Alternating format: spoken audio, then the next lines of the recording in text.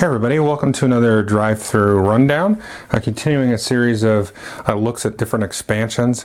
Taking a look at Crime and Punishment for Firefly the game. I haven't looked at Firefly in some time. It's been a few years now since it come out.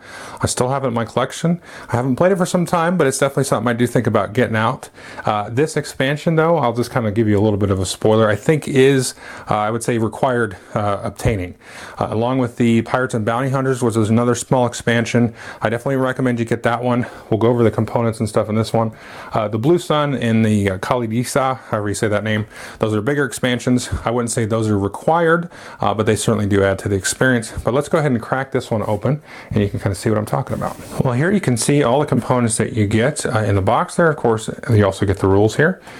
So what does all this do now? Well, the first kind of thing to notice here is you get a good stack of these aim to misbehave cards. Now, I would say you could probably just go ahead and shuffle all these in. Some of them will make reference to the Alliance alert cards. If you draw one that comes up and references that, I would say just discard it and draw again, because there's not all of these refer to that, but a few do. And the rules say take them out if you're not playing with that. But that would be a pain once you shuffle them all in there. So I would say just leave them in there, and then if you pull one, then just pull the next one. Pretend you didn't draw that one. You've got a few more of these warrant issued tokens, and you have now these wanted tokens here, which are going to come into play. So certain effects here from this aim to misbehave deck are going to now mark your crew as wanted. So you didn't always have that before, and sometimes there'll be effects in this deck that will transform wanted criminals into wanted crew members. Let's not get ahead of ourselves and prejudge. They're going to transform wanted crew members into disgruntled crew members, and then also this is going to affect, of course, when the Alliance ship comes and interacts with you. You're going to have to make that roll with anybody that's marked as wanted there. So that's pretty straightforward.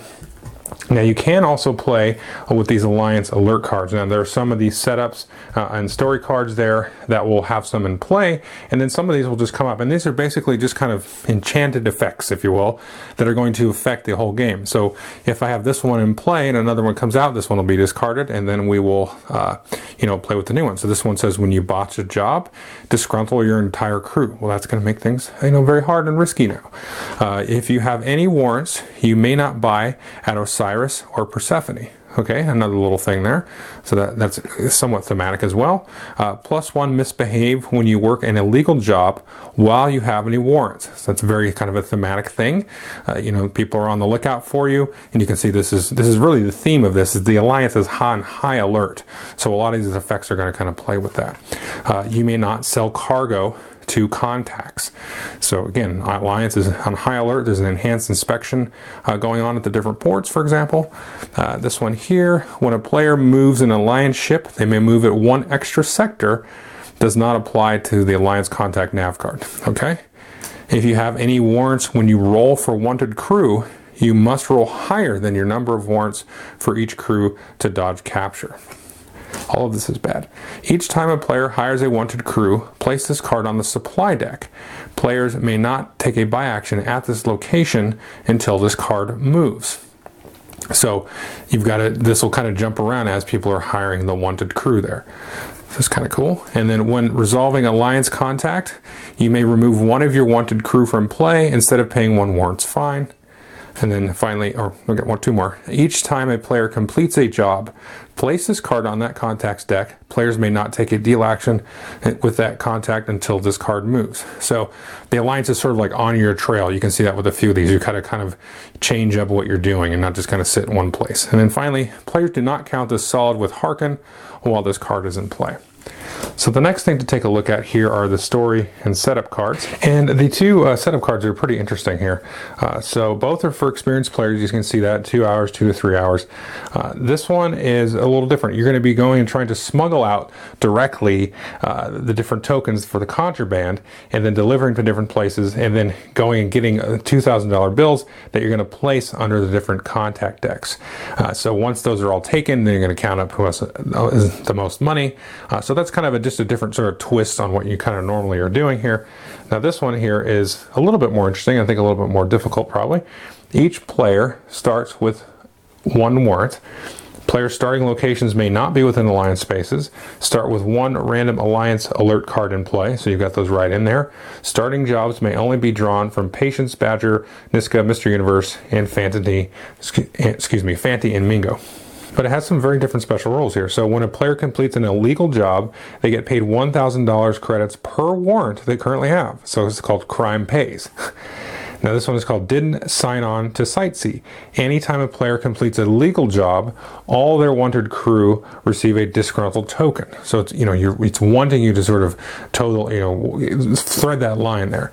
So when a player resolves contact with the Alliance cruiser, you must remove your highest cost crew member, and then the player to end their turn with $20,000 wins the game. Now these are more interesting to hear, and I can't remember when they added these. It was second or maybe third expansion.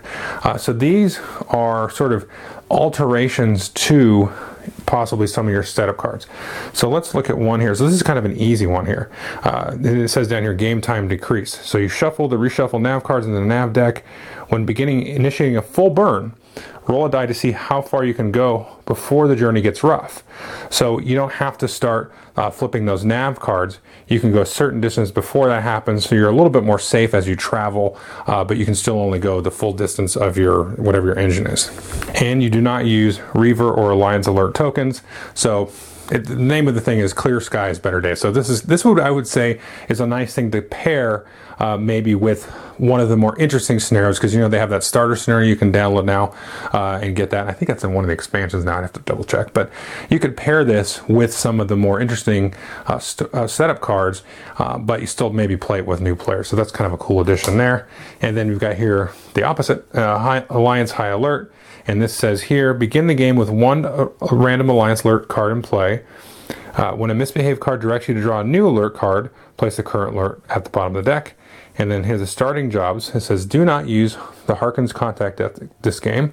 Harken may not be dealt with. Players each draw 3 starting cards from any contact or combination of contacts they like. Players may keep or discard any of the 3 jobs. So it's just a little bit of a variation on how you dealt those cards. So I would say I would think this would be a must buy. It's going to be relatively affordable. It doesn't do a whole lot. It does spice up the Misbehave deck. And these, just kind of glancing through some of these, they do seem like they're on the harder end, I would say. There's a couple of different things, like maybe you don't like this one, so you choose this other option and you can draw Misbehave. Some of these you have to do like 2 things. Let's see if I can find an example. Oh, here we go. So you can see this one here, you have to test this first test here, and then maybe you can do your combat there, and there's no proceed or anything down here. So this could be very, very difficult to do through. So I would say these are on the harder end. So you maybe wouldn't shuffle these in with a new game, but you could use these others here. So there's ways to kind of trick out the difficulty and kind of flavor up the game as well, especially with these Alliance Alert cards. So, and one thing I just wanted to mention, I really like this edition of getting more wanted crew, kind of playing with the legal versus the illegal. I think that really adds to the theme of the game, and you can do so relatively quickly, I would say. If you're playing with new folks after your first play, this is one that you can splash in. You don't have to splash in those bigger expansions, or even the Pirates and Bounty Hunters. This might be maybe a first buy if you have the base game to really kind of flavor up the game. I really like the Pirates and Bounty Hunters because you can steal crew and board ships and all this kind of stuff, and it makes it a little bit more PvP oriented, where this is just going to notch up the difficulty, kind of tweak with the theme a little bit. So definitely take a look at this one. Thanks.